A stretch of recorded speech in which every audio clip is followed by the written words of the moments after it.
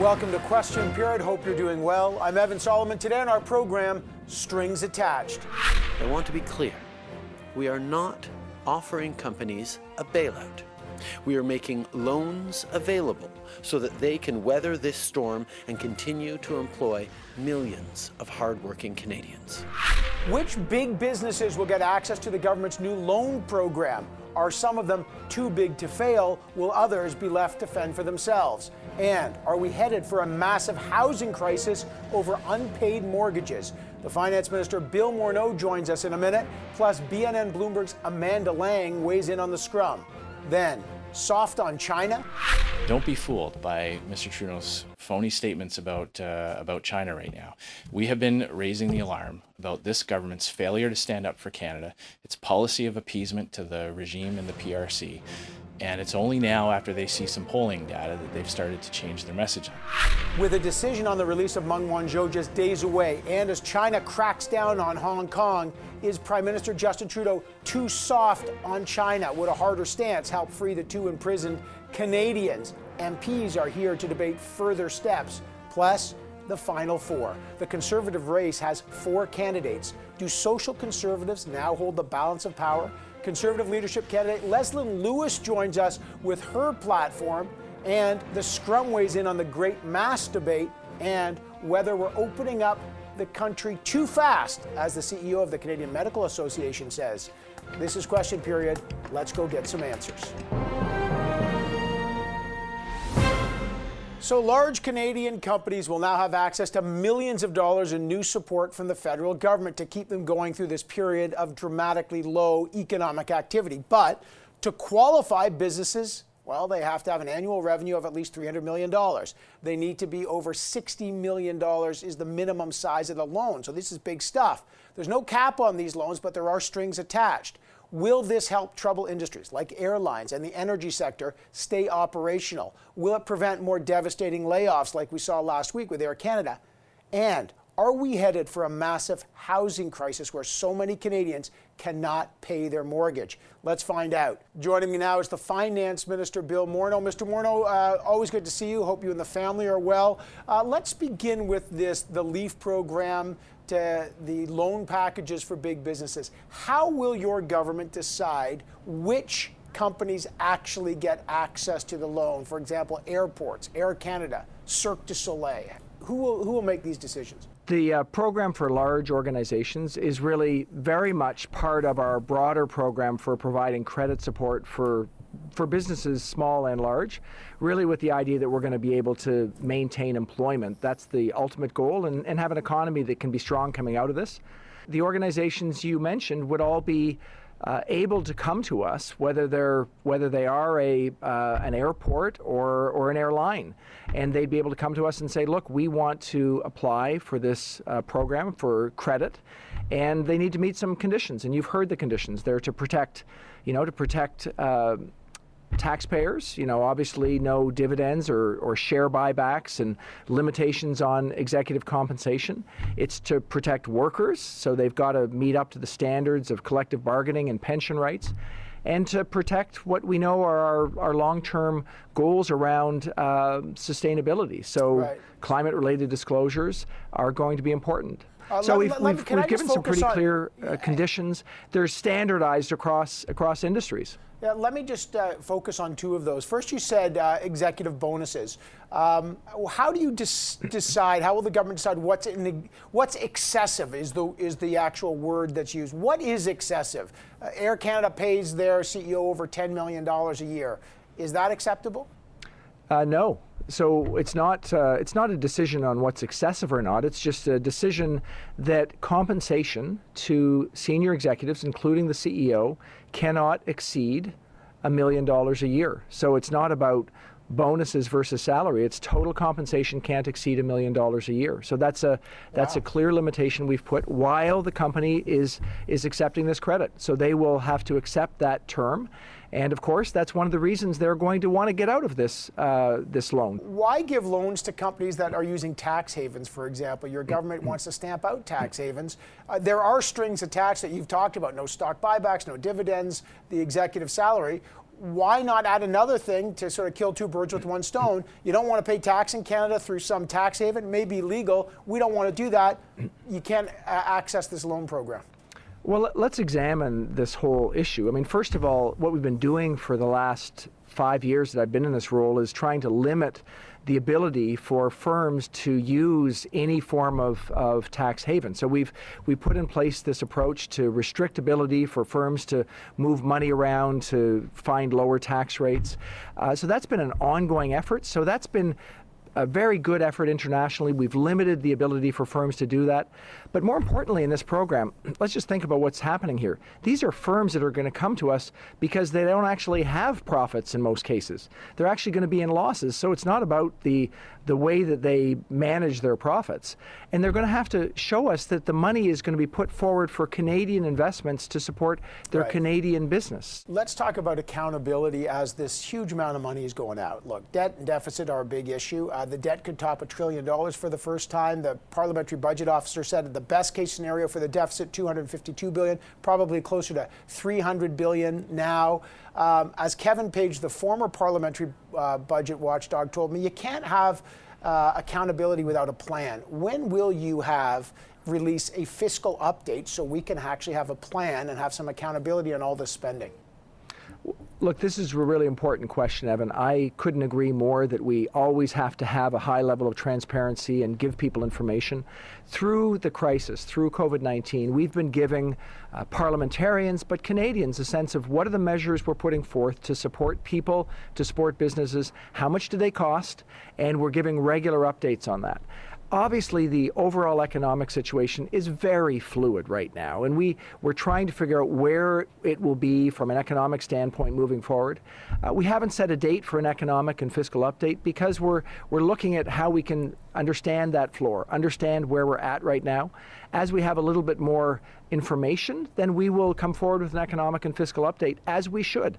But right now, I don't have a date for that because that's information that I just don't have today. Right. Although, just tell me if you have this. Does finance have a plan on, you talked about decarbonization, is finance working on a model of how many businesses could fail? Is finance working on a model of recovery? If we have 2% growth, how long will the recovery? What is the fiscal strategy as we're getting into unprecedented levels of deficits? Well, I think the way to think about it is we are in an emergency phase right now. We've been building these programs to support Canadians, the ability to give credit to businesses through this emergency period. What we are working on, as you know, is how we start to think about that transition. So we're working on the wage subsidy extension, for example. We said that we're going to extend that. We said that we're going to be consulting to think about how we can think about the criteria so that we can move into a different and gradual approach to supporting people and businesses, but do it as we get back to work. And so we are planning all these things right now, and we're thinking about how we do that in a way that gets us back to work into a new and different normal. And that will include how we support businesses, which we've rolled out. So all of this we're working on. Of course, we recognize the need to provide more information, but we don't want to have false precision. We need to be able to say this is where we're getting to in terms of the economic situation, so that we can give some good estimates for people. It's work we're doing, Evan. We're just not ready yet to announce a date for us to move forward with that fiscal update. Minister, there was a very stark warning about a potential housing crisis from the head of CMHC, Evan Siddall. He told parliamentarians that by September, up to 20% of mortgages could be in arrears. 20%. He called this a debt deferral cliff, right? Housing prices are falling. People can't pay. How concerned are you about that? And I mean, he's saying CMHC could be on the hook for $9 billion. This is frightening. Well, I mean, I think that the head of CMHC is doing exactly what he should be doing in identifying the challenge in that sector. It's a really important sector to the economy. It's also really important for people who own homes or want to buy homes. So that's an important job for him to do. We're worried about every sector of the economy, and certainly the housing sector is one of them. The best way we can be supportive, though, is to make sure we're supporting people so they can get through this time. That includes mortgage deferrals so they can have cash to get through this challenge. The best way we can do it in the future is to make sure there are jobs there. The issue that is most challenging for people, obviously, in supporting their mortgage is if they don't have a job. So the large enterprise financing, which we were talking about, is about supporting employers, supporting jobs so that we can come out of this. Right. And you're right. I mean, we have estimates that there's a broad range. You just gave the high end of his range, but there's a broad range of potential economic outcomes. Our job is to try and make sure that we're at the lower end of that range, or even better than that, because we've supported people, because we've supported businesses, and can come out of this stronger. All right, got to leave it there, Minister. Always good to have you on the program. Thank you very much. Evan, thanks a lot. Take care. Coming up, China syndrome. The Conservatives accuse the Liberals of being too soft on China, of appeasing China. Should the Canadian government take a harder stance? What would that actually mean? We debate that with MPs next. Stay right here with Question Period.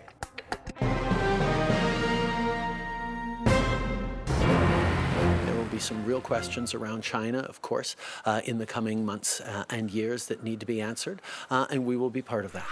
So is Canada really following a policy of appeasement on China, as the Conservatives allege? Look, China still has 2 Canadians in prison, Michael Spavor and Michael Kovrig. There are now massive crackdowns on freedoms in Hong Kong, and there are deep concerns about the lack of transparency around how the COVID-19 crisis was handled in China.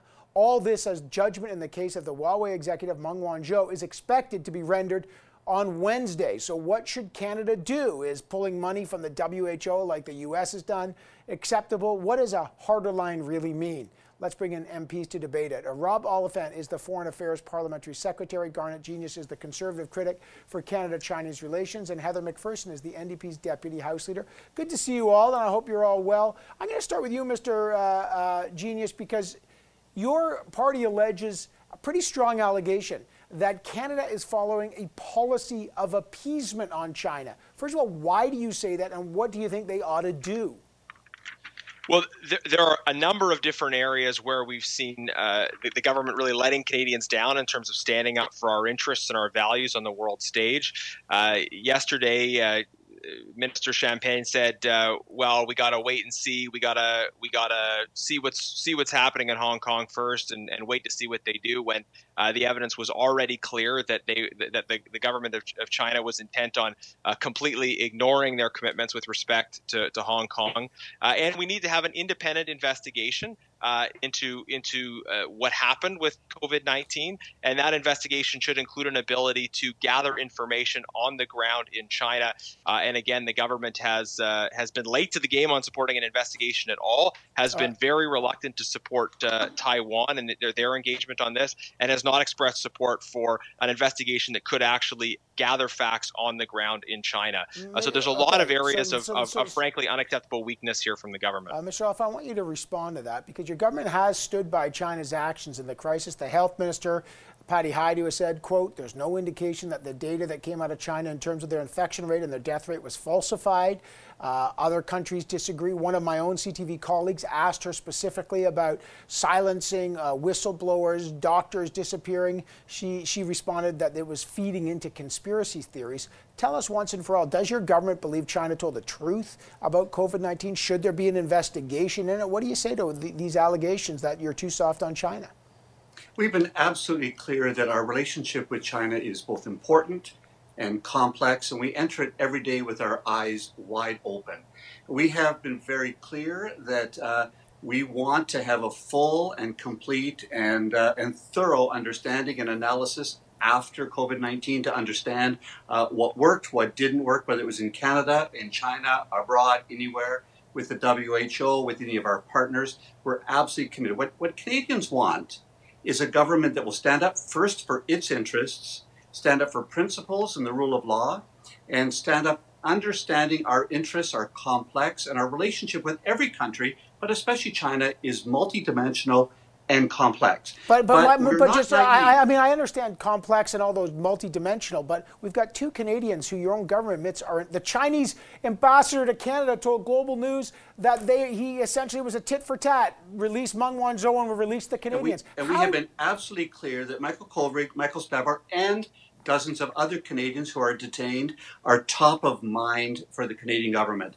It was an absolutely inappropriate and arbitrary move for the Chinese government to detain Michael Kovrig and Michael Spavor. We've been absolutely clear about that, and we are working constantly. Our consular officials are working constantly to secure their release. However, at the same time, back to that, we have a rule of law in Canada, and we have an extradition process that is underway. We will wait to hear what that results are, and we are watching. But we have been absolutely firm in condemning China's actions with respect to the detention of Michael Kovrig and Michael Spavor. And we will continue to do that, as we will stand up for human rights in China and around the world. Heather McPherson, do you think they're too soft on China, given what's happened in Hong Kong, given the two Michaels? I do. I feel like there's a lot of fence sitting happening. I do feel like what we need to see from this government is a stance, is, you know, enough of this, let's wait and see. We need to have a more robust policy. But I will tell you, I feel like I'm in the middle of these two young kids fighting, because I don't feel like the Liberals have done enough to make sure that we are protecting Canadian citizens, that we are protecting Hong Kong, that we are looking at how we can be contributing. But I also look at the Conservative position. You know, we saw that with Jason Kenney recently. We've seen that with some of the things we've heard from some of the leadership candidates. And it's ham-fisted. It's very Trump. So it's like Trump's been writing their scripts for them. It's too much. What would the NDP advocate in terms of a harder position? What is it? So what we need to do, there's a lot. First of all, this is complex, and I'll agree with Rob on that. And it is something that needs to have a long-term strategy. We need to be building our relationships with those countries that we know are on the same page as us. We need to have better relationships. I'm looking at international development and foreign aid, and I'm seeing that China is all over Africa. And where are we? We're not there. You know, we want a Security Council seat, but we've abdicated our role in the world. We've abdicated the diplomacy we need to engage in, the trade we need to engage in, the foreign aid we need to engage in. We've abdicated. And so we're not in a good position right now when it comes to negotiating and working with China and holding China to those rules of law that are so important to all Canadians. And I think Heather makes a lot of good points there. And frankly, when you look at Canada's engagement in Asia and Africa, a good deal of it is through the Asian Infrastructure Investment Bank, which is a Chinese government-controlled development bank. We're giving hundreds of millions of dollars to the AIIB so that they can advance projects which are in their government strategic interest in Asia and Africa, and effectively putting our partners in Asia and Africa in a vulnerable position relative to the neo-colonial agenda of the Chinese Communist Party. Instead of spending money on the Asian Infrastructure Investment Bank, we could be developing partnerships directly with those countries and offering them alternatives in terms of working with democracies rather than being beholden to things like the AIIB. The government uses the word complexity to hide what is frankly their naivete when it comes to China. And I would ask Rob this. He used the word condemn about Michael Kovrig and Michael Spavor, the detention. But his government has refused to use the word condemn in response to the terrible things happening in Hong Kong. Is he willing, on behalf of his government, to condemn the violation of the one country, two systems agreement? Is he willing to condemn what is happening vis-a-vis Hong Kong right now? All right, Mr. Oliphant, just a last word to you to respond to some of these criticisms from the other parties. There could be nothing further from the truth from what either the left wing or the right wing is saying. Canada has an engagement policy with China with eyes wide open, with deep analysis and understanding of what is going on. We are cautious with respect to statements. Of course we are. We are concerned deeply about what is going on in Hong Kong and have been for months. We have made statements and demarches about that.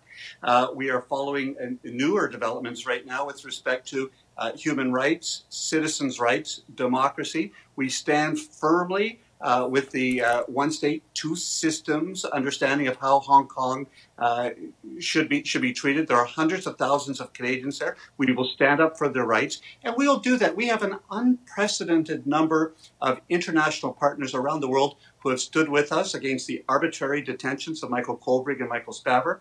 We have worked with like-minded and allies with respect to Hong Kong. We are standing up around trade issues, around fighting for our farmers. We will continue to be the single party that fights for our farmers, whether it's the beef market, the pork market, the canola market. We will continue to do that to ensure that our Canadian interests are protected, Canadian farmers' interests are protected, human rights are recognized around the world, and we'll continue to do that. But none of this is. We still have the two Michaels that are still that are still in prison, Rob, and absolutely. We still have a situation where the Liberal Party didn't want to have a Canada-China committee. Rob, all of the other parties in the House of Commons, from right to left, believe that your government is weak and naive when it comes to China, and that's why all three opposition parties united to create the Special Committee on Canada-China Relations, which your government opposed. So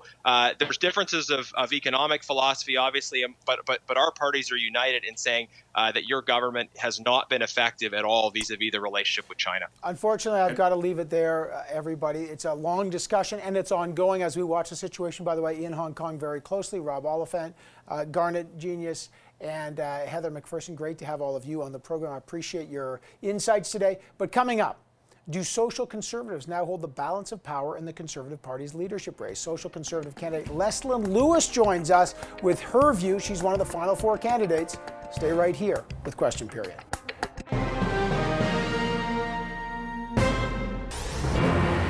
Welcome back to Question Period. So, she's a Toronto-based lawyer. She has a PhD in law. She has a master's in environmental studies. She's a mother. She's an immigrant to Canada from Jamaica.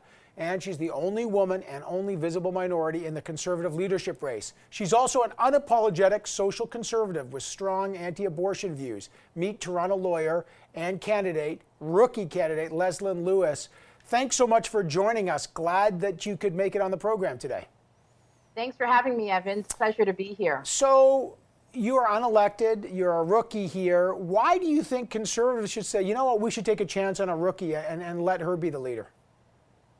Well, Evan, I've been in the party since 2009, and I've actually held positions in the party at the grassroots level. And in 2015, the Honorable Stephen Harper asked me to do the party a big favor, and that's step in after there was a scandal in a particular riding, Scarborough Rouge Park, and there was 4 weeks left on the election cycle. And I had to go in and run an election, and I did a very good job and received one of the highest vote counts in the GTA and in that riding's history. But you didn't win, and that winnability is what politics is all about. Now, you're an avowed social conservative, and social conservative issues have been making news, as you know. Just talk about that, because even on your website, you're openly what you call, quote, pro-life. You've been endorsed by the Campaign for Life Coalition. You want to ban the practice, what you call sex-selective abortion, and you use, I'll quote you, protect women from coerced abortion. What does that mean practically if you were a leader or the Prime Minister? Would you support rolling back access to abortion?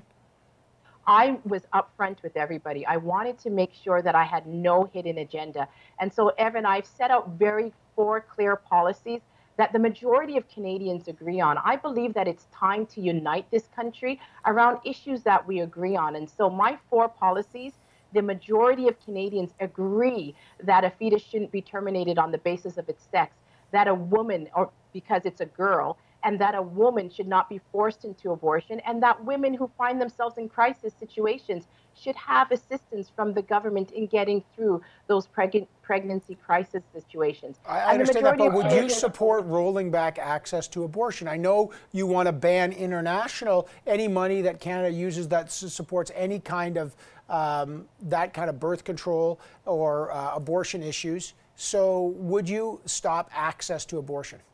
No, or make it more difficult? What I've said is that I oppose Canadian taxpayer-funded overseas abortion because I oppose us imposing our values on other societies. That's clear. And I've set out 4 clear policies, Evan. I have not said anything other than those 4 clear policies. And that's why I put it in a no hidden agenda platform, so people know exactly which 4 policies I will be advanced. And that's the extent of my abortion policy. What about same-sex marriage? Also been an issue. Would you march, I don't know, in solidarity in a pride parade? I know it's COVID-19, but if one could actually take place.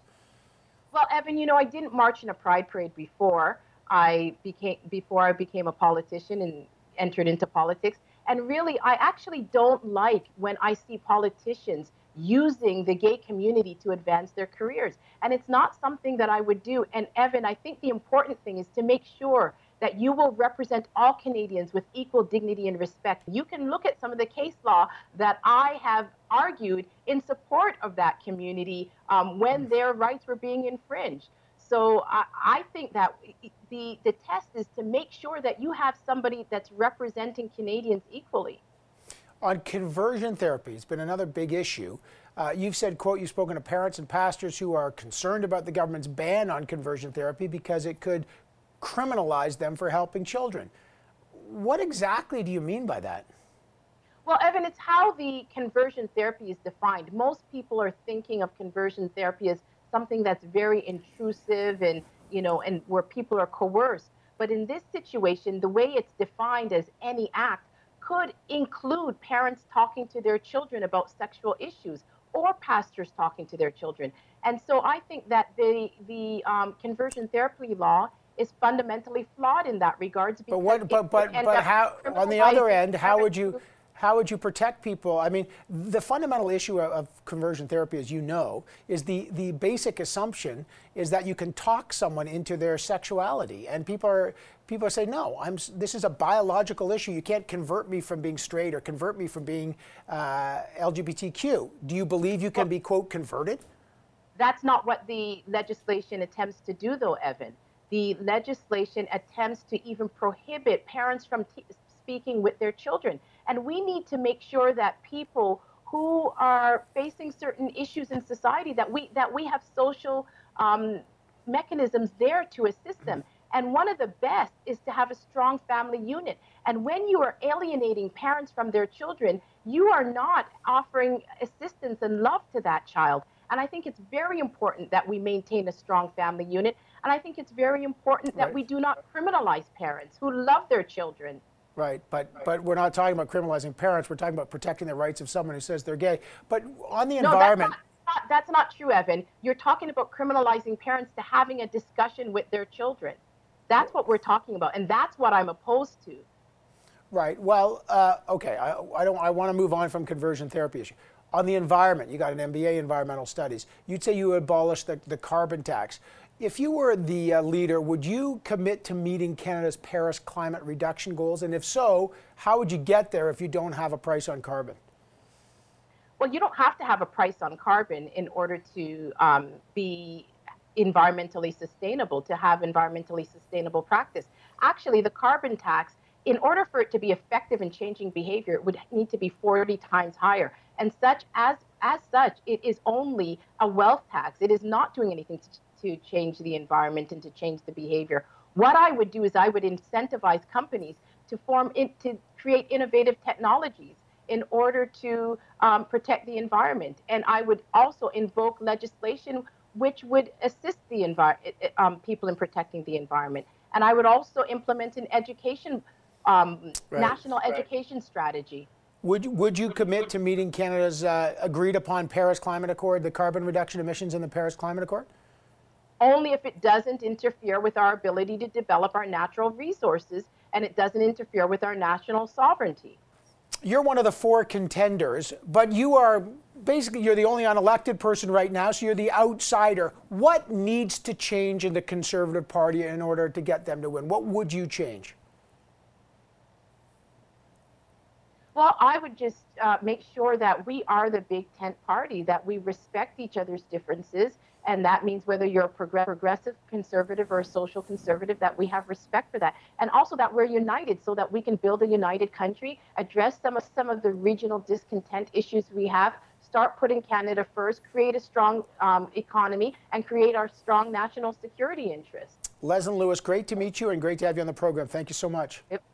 It was a pleasure, Evan. Thank you so much for having me. That's Leslyn Lewis. Coming up, the federal government is going to give multi-million-dollar loans to big businesses to try to help them weather the coronavirus storm. Is it a bailout by another name? And should airlines pay back customers for unused tickets? The Scrum is next with special guest BNN Bloomberg's Amanda Lang. Stay right here with Question Period.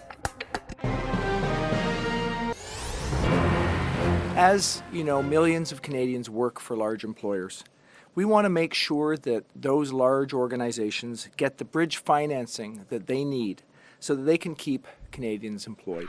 So big Canadian companies are getting a big business boost from the federal government. Businesses with an annual revenue of over $300 million a year can borrow at least $60 million and up. Will this new economic aid package prevent mass layoffs from major Canadian organizations like, I don't know, Air Canada? Is it just another government bailout in the end? To talk about that and the possibility of a mortgage crisis, a housing crisis, the Scrum is here. Stephanie Levitz is a reporter with the Canadian Press. Annie Bergeron-Oliver, a reporter with CTV News. Joyce Napier, the bureau chief for CTV News here in Ottawa, and our special guest, BNN Bloomberg anchor Amanda Lang. Great to have all of you here on a Sunday. Amanda, let me just start with you. This is a big program. We're not sure what the uptake will be. What concerns do you have about who will get the money and who might not get the money? So, Evan, so far the concern is that businesses want to rush to say we're not going to take it, and that has to do with how it's structured. Basically, what the government has said is you got to be big and you've got to be a loser. The private sector is not going to help you, and therefore we will. Oh, but you can't be such a loser that you were going out of business already. Who does that leave? Well, people who don't want to put their hand up and say we're that. So yes, we may find that the airlines have to avail themselves of the LEAF. There may be some big energy companies that find that that is the facility that they're going to need. Businesses are not rushing to this because of the way it's structured. I don't know if that was intentional or not, but right now it's got kind of pariah written all over it. Oh, that's interesting. The take up, Steph, one of those strings attached. Amanda talks about energy companies. One of the strings attached is you got to have a climate disclosure and sustainability plan. What concerns do you have about this program? Too many strings, not enough strings? Well, I mean, it goes back to a couple of the issues Amanda raised, and one of them is the energy sector. The energy sector has been crying out for targeted aid throughout this entire crisis as it continues to deal with whammy after whammy on its bottom line.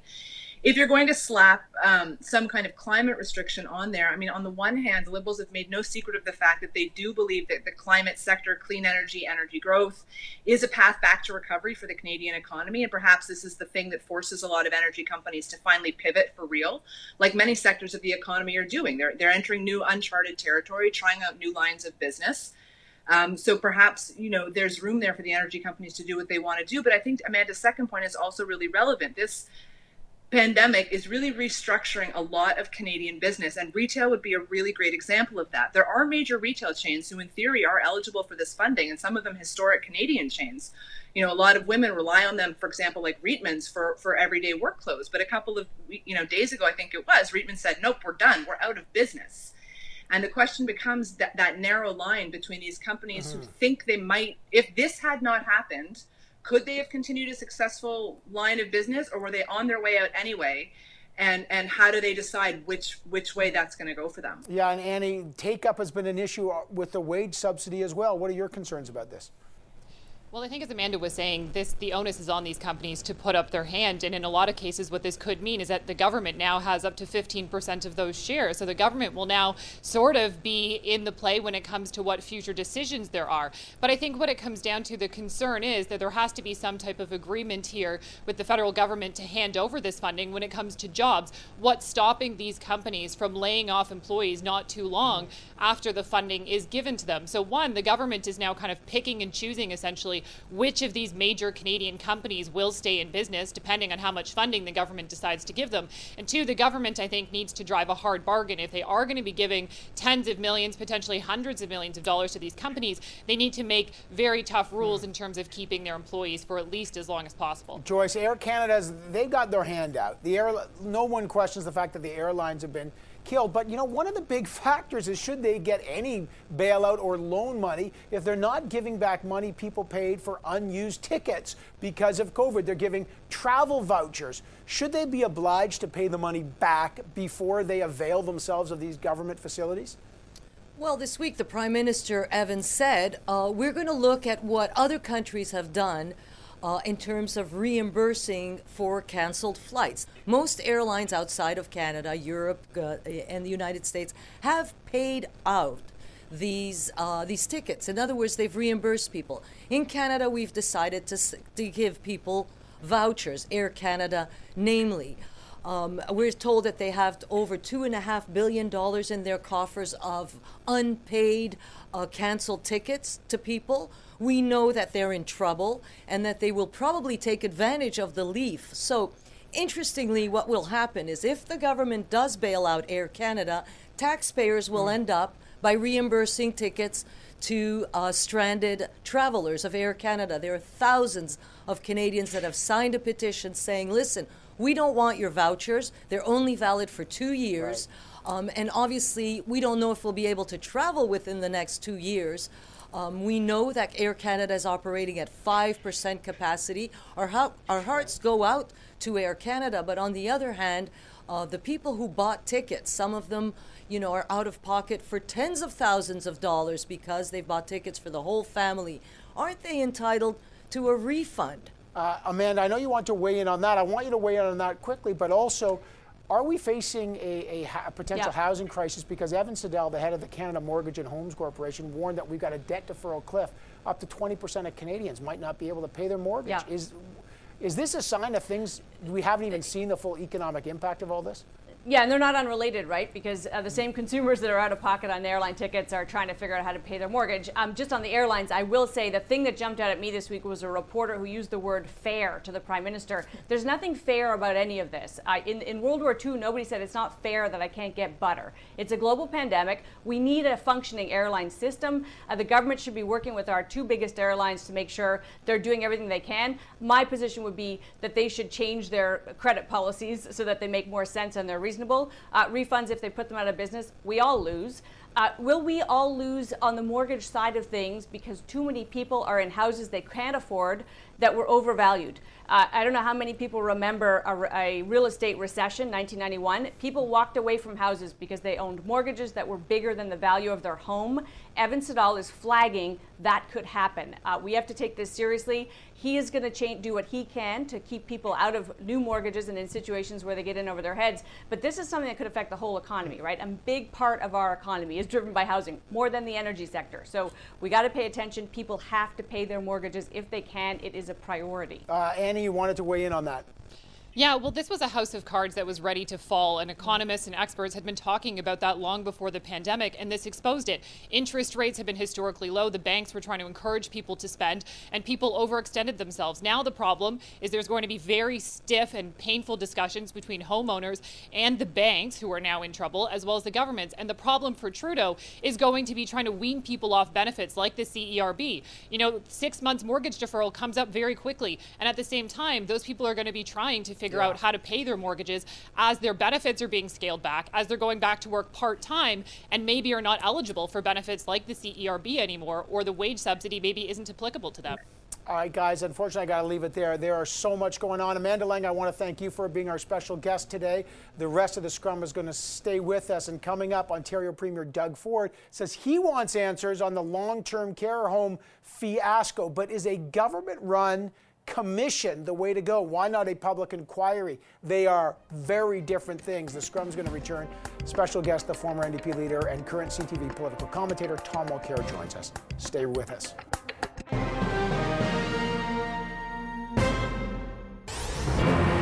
I was the first premier in this entire country and the first leader that I've seen right across North America, including the United States, to come out with my hand up saying, I want a commission. And I'm not going to wait 2.5 years like the Wetlaufer or SARS that took 3.5 years to get answers while people are dying. We need answers now. So the Ontario government will launch what they call an independent commission to look at the tragedy, the failings in the long-term care home that have left hundreds, thousands dead from the COVID-19, forced that province and Quebec to call in the military. Just this week, a nursing home resident sick with the coronavirus was accidentally left behind in an empty Hamilton retirement home after the rest of the residents were transferred to a hospital. It's unbelievable. Are Canada's elderly being neglected? Can the government-run commission really be independent, or should there be a national public inquiry instead? To talk about that and the great mask debate and the reopening debate, the Scrum is back, Stephanie Levitz is back, Andy Bergeron-Oliver is back, so is Joyce Napier. Our special guest this round, former NDP leader and current CTV political commentator Tom Mulcair. Tom, good morning to you. Should there be a national public inquiry instead of an independent commission as Ontario has done? What's the difference? What difference would it make, Tom? We're going to have both. There's no doubt in my mind that the federal government will call a nationwide inquiry.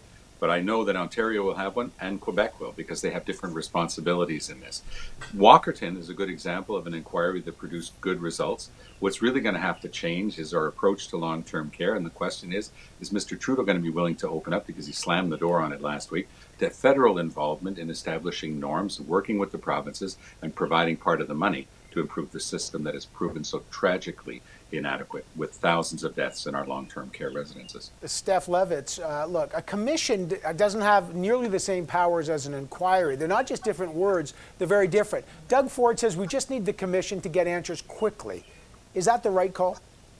There is an element of that, right? I mean, if the goal of this investigation, let's just use the sort of neutraler term here, is to both figure out what went wrong and what needs to change in the future. It's that what needs to change in the future part that is most important now. I mean, as I think we'll get around to talking about, COVID is not gone. It is not going away. We are likely to get a second wave, and probably this is not the first pandemic we're going to get in modern day Canada that is of a large scope. Look back to the SARS review and all the recommendations it put forward, and how maybe if we had followed some of those, we could have been in a better place right now to deal with COVID.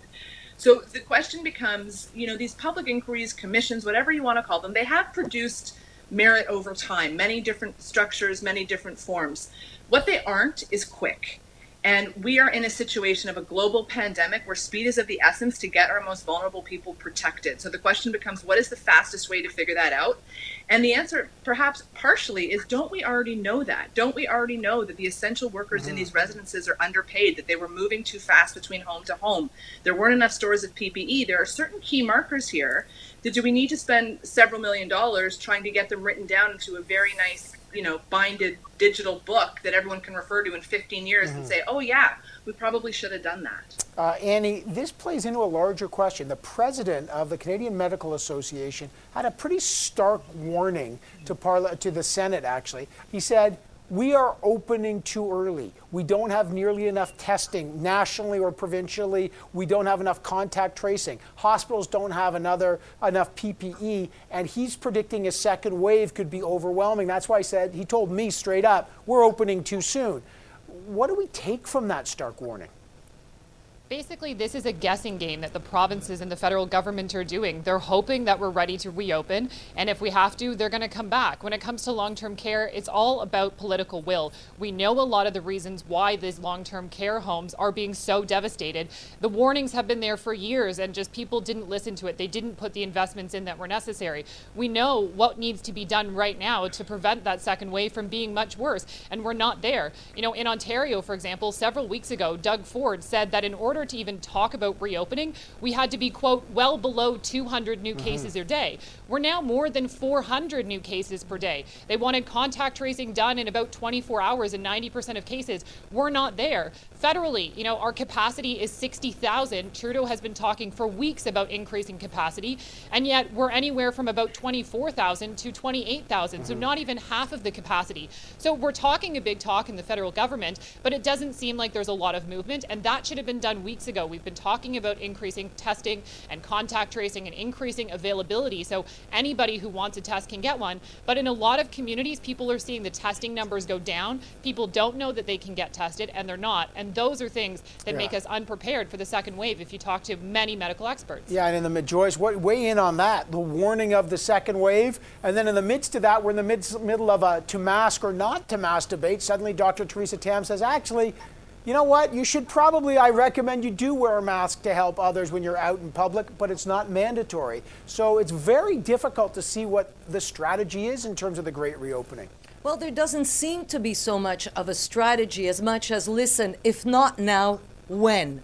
When is the right time? The opening has to start because this is not sustainable. It's not sustainable psychologically. It's not sustainable for a mental health point of view. Loneliness is now starting to weigh on people. There is a lot of violence in the home, so it's not sustainable. So the governments don't really have a choice. They're doing it now, but are we ready? No, we're not. Are we even ready for a second wave? That's what happened when they emptied hospitals and sent a lot of these older patients into these long-term care homes, and that's where they got sick. So, our healthcare system may not even be ready for it this time around. Tom, weigh in on this. Are we ready? The opening seems to be proceeding. The numbers aren't there. And what do you make of this whole where we're going to all end up wearing masks or not? What do you see coming if we do experience a second wave? Well, in this patchwork quilt of different provincial regulations and norms, you have to go with batting average. Dr. Bonnie Henry in British Columbia, she's got the highest batting average. And just this week, she was warning that there's never been a pandemic in history that didn't have a second wave. We should all be listening to her. It's a shame that the federal government didn't use the powers that it had to try to spread out the best practices, because right now here in Quebec, we just announced yesterday, Evan, that all day camps are going to be open this summer. No problem at all. We've got one of the worst records in the world. And so we've lost thousands of people, thousands of dead just in the long-term care centers. It's a great deal of concern to parents, to average citizens, but I think that Joyce Napier is right. There has to be a little bit of movement, because there are starting to be strains on people at the psychological level as well. All right, guys, got to leave it there. Great discussion today. We are far from over on this. We're still in the early innings. Tom Mulcair, Annie Bergeron, Oliver, Joyce Napier, Steph Lev, it's great to have you on the program. And thanks to all of you for joining us and sharing part of your Sunday with us. Stay safe, stay patient, a lot of patience, and take good care. I'll be back at 5 p.m. Eastern Time on CTV News Channel for Power Play. Please join me then, and we'll be back here in 7 short days. Thanks for watching. Take care.